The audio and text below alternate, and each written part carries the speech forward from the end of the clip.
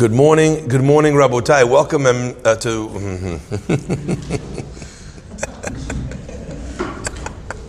Good morning, Rabotai. Welcome to breakfast and the class. Today's breakfast and class has been sponsored by Fred Hiddery, dedicated in honor of his cousin Isaac Syed. Breakfast is also dedicated in loving memory of Raymonde and David Sofer, Alehem Shalom. Lilui Nishmatem David Moshe ben Naima, Simcha Bat Hana, sponsored by their son Edward Sofer. Breakfast in the class is also dedicated in loving memory of Meir's mother, Rivka Kohen, Aleh Shalom Lilui Nishmat, Rivka Bat Morvari, sponsored by Gloria and Meir Kohen. And finally, breakfast in the class is dedicated in loving memory of Rachel Shami, Aleh Shalom, Lilui Nishmat, Rahel Bat Mazal, sponsored by Moises Shami. Rabotai, our pasuk begins by telling us, Ve'asuli mikdash, make for me a mikdash, a sanctuary, a temple, a place to dwell, V'shachanti b'tocham, and I will dwell in them. Very famously, we have this idea, B'tocho lo ne'emar, the Al-Shicha Kadosh pushes it, and it gains traction as one of the preeminent Jewish teachings of Judaism. Bitocho lo ne'emar. It doesn't say God says I will dwell, build me a temple, I'll dwell in it. Rather, bitocham, that every single Jewish person becomes the temple that God resides in. And they quote the pasuk in Yirmiyah, where the pasuk says in Yirmiyah, Hechal Hashem Hemma. The people are the Hechal, the sanctuary of God.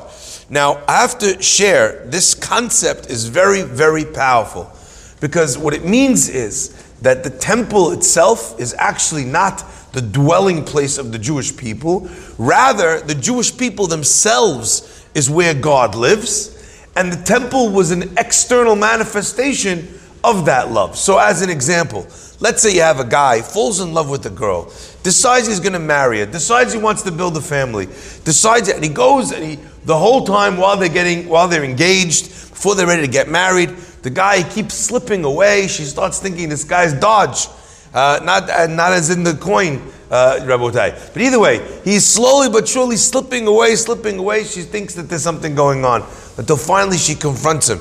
She says, ever since we got engaged, I don't know, something weird has come over you.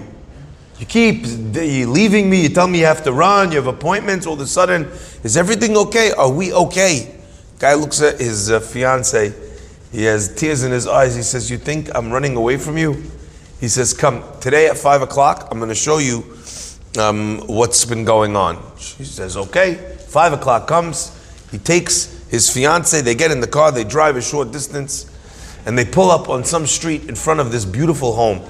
And the man says, I bought this house on paper the day we got engaged. And every day I've been coming to this house, fixing up the room, arranging the furniture, buying the nicest couch, outfitting the kitchen so it should be beautiful, because I knew that you were the woman I loved, and this is the home I wanted to have for our children, for our family, that our kids should grow up. I designed the backyard. I put the swing set up already for the kids. I'm so excited to spend the rest of my life with you.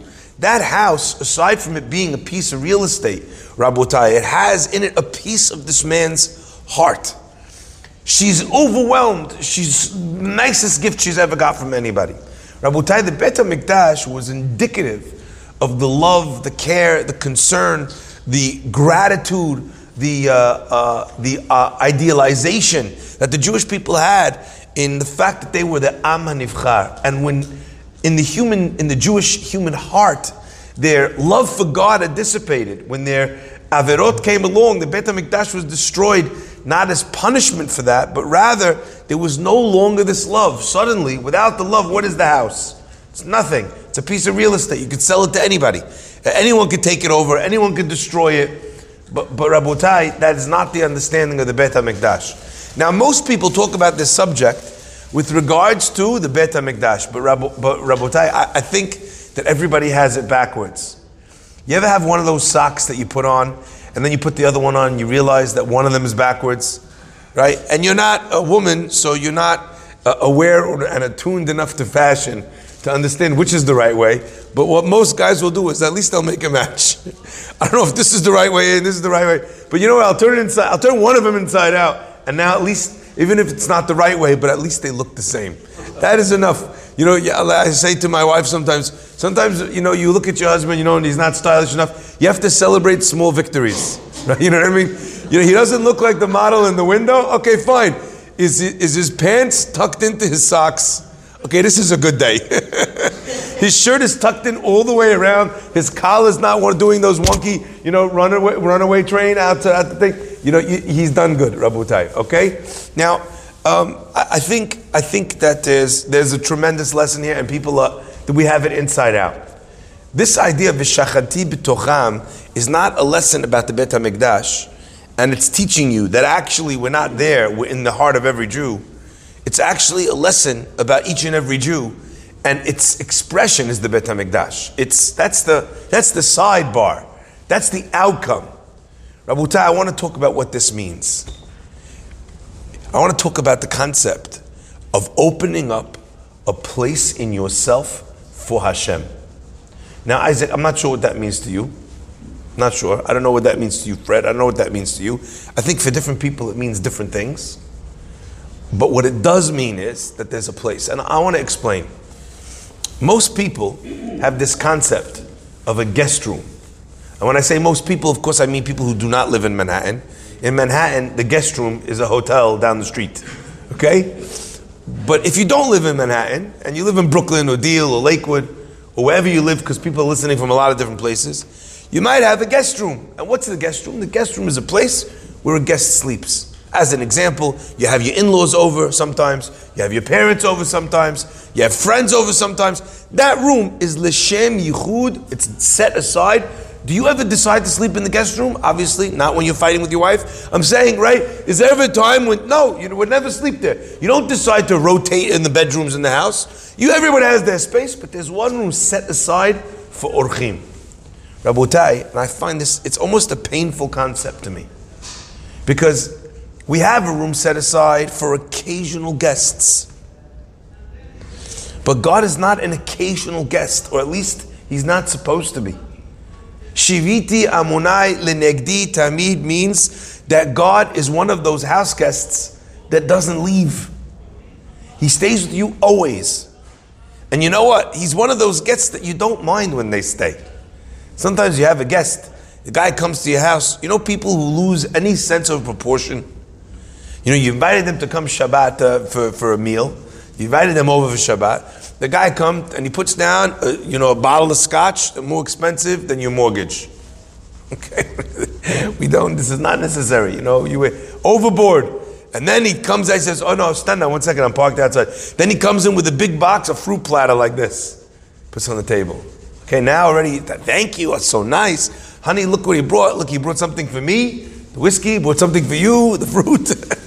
Everybody's happy. He says, "No, I'm not." Then he goes and he gets flowers. I'm thinking, it's me, my wife, who's this for? For him?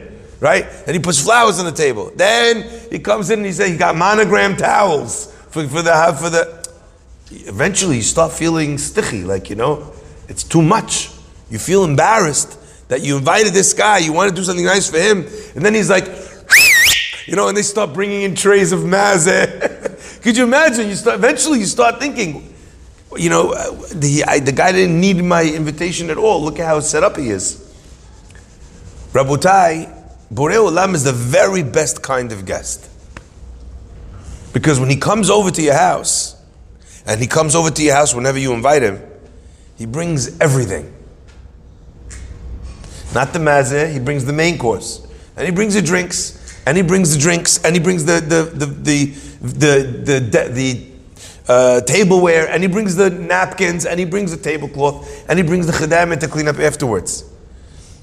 Borei Olam's presence in your life is the biggest beracha in the world. But there's one condition.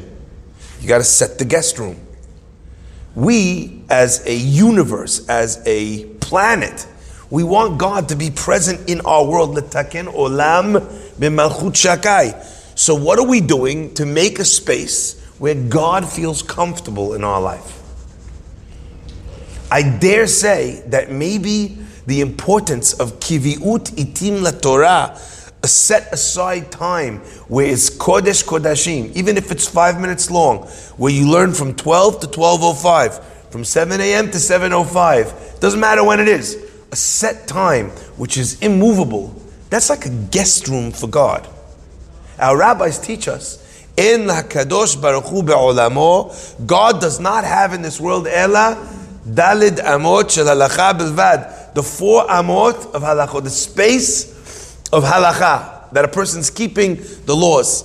In that space, God feels comfortable. Now, if a person wants to invite God in by learning Torah, that's one way. It's a good way. But I think also there's other things that a person could do to make God feel ever more comfortable in his life. You know, have you ever been a guest in someone's house where you felt very uncomfortable? You walk in, not only you have to take off your shoes, you have to put socks on your socks, right? You know what I mean? They're giving you the little plastic things. You walk in, you have one of these on your face, you have one of these on each foot. You know, your hands have gloves on them. You know, you feel, oh my gosh, you don't want to, everything is antique. If you sit down, you know, they tell you here, this chair, we bought it from Louis the 14th. You know, it's very delicate, so we want to honor you with sitting on it, but don't move the elbow, you know, don't shimmy it or you're going to break it. Like, you know, I don't need Renaissance furniture. Dakhila, get me a chair from IKEA that I can relax in, right? Sometimes you feel uncomfortable, right? When do you feel uncomfortable? When the host is uncomfortable with you. But when you walk in, hey, there's a familiarity between you and the host, then you settle in. Borei Olam in this way is no different. He comes into our lives, into our worlds, into our hearts, into our homes, and he wants to feel comfortable. And the way God feels comfortable is when you feel comfortable with him. When you already have a rapport with him, when you understand him, it's not like you haven't spoken to him in 10 years, but you speak to him all the time. This is the idea of carving out in yourself space for HaKadosh Baruch Hu. You know, I think this is something which is very, very misunderstood in our world and in our understandings. Very misunderstood. We like to think of God as some sort of, banker. Think about that. He's a banker. You know, I pray, he gives me money. I do mitzvot, he rewards me with the shidduch, with the children, with, you know. So it's kind of like, you know, there's this guy, you come to the banker, it's like deal or no deal. I have this suitcase, I don't want this one. I think I want that one, right? You think that God said, oh, you want that one? Let's see if we make the phone call. You know, we want to, it's transactional, that relationship, right? You pray, God does this. You don't pray, now you're going to get the bad suitcase. Right? That's sometimes how we think of HaKadosh Baruch Hu. But really, this entire thing, all of the ideas that we have, that we learn about, the concept of Talmud Torah, the concept of Shmirat HaMitzvot, all we're doing is trying to make for HaKadosh Baruch Hu what's called Dira B'Tachtonim, a place to dwell in the lower worlds. Borei Olam, he descends into our world as much as we let him, as much as we open up a space. So I encourage people all the time to try and work on opening up a space. So let's think for 1 minute together, and then we'll end today. Let's think for 1 minute together, what does this concept look like in 2021 for a person, every person on their level? For one person, a person could think that that's the times of tefillah that he comes, he prays 3 times a day. A religious guy, he's in the synagogue, shachrit, mincha, arbit, excellent. It's not just that you're praying that time. It's that there's an awareness, an understanding that this is what I'm doing when I'm praying this time. Imagine instead of calling it, I gotta go pray, imagine if you said to yourself, I have to go visit my father. Just change the words a little. Where you going? Oh, I'm gonna go talk to my dad. It's a very different experience coming to shul then. You're not fulfilling a responsibility, ticking a box. You're doing something which is monumental. It changes you. It changes your relationship with HaKadosh Baruch Hu. It invites HaKadosh Baruch Hu in. Rabotai, it's not just that. If you had to choose a place in the human being, where would you imagine that Borei Olam resides? There's two places that God resides, one would imagine, in the human body. One is a person's head, and one is a person's heart. In their machshavot, in their thoughts, and in their emotions. When a person has ga'ava, we know, our rabbis tell us that Borei Olam stays away from that person. En ani vehu dar, he and I cannot live bikfifa echat, in one space. So a person who's arrogant does not merit to have God dwell with him, walk with him, be with him. Why? Now we understand. Because if your thoughts are about me, God says, I'm not welcome here. He thinks he's in charge. He thinks he's self-sustaining. He does everything by himself. He doesn't understand that all the beracha and that everything that he has, it comes from me. He's not making me welcome. God runs away from a person who is arrogant. Rabotai, so humility is carving out a place in your life for HaKadosh Baruch Hu. Fascinating. A person's heart, when a person is an akhzar, when they're cruel, they chase God from their heart. When they're kind, they open up a space for HaKadosh Baruch Hu. So start to think to yourself about this idea, about priming your brain and your heart and your home, about opening up a space for God. And the most ironic thing is that the result, the beracha of having God in your life, in your home, in your head, in your heart, is that your thoughts are more beautiful. Your thoughts are blessed. You know, it's a big beracha to have good thoughts. We don't think about this a lot, do we? You know, sometimes you have a thought, you don't want that thought. Someone tells you about someone, you're thinking bad about the guy. You're upset at yourself after, why do I have to think that about this person? Why do I have to, right? And you almost feel like you're this victim to the random thoughts that float into your brain. Afterwards, you feel bad that you're thinking negatively about the person, that you're being pessimistic in your world outlook. Who chose to give you that pessimistic thought? It just came in your head. When your head is occupied by Borei Olam, then the thoughts that you have are blessed thoughts, are holy thoughts. You think of opportunities to help people. You think positively about yourself and about others. Rabotai, the same is about a person's heart.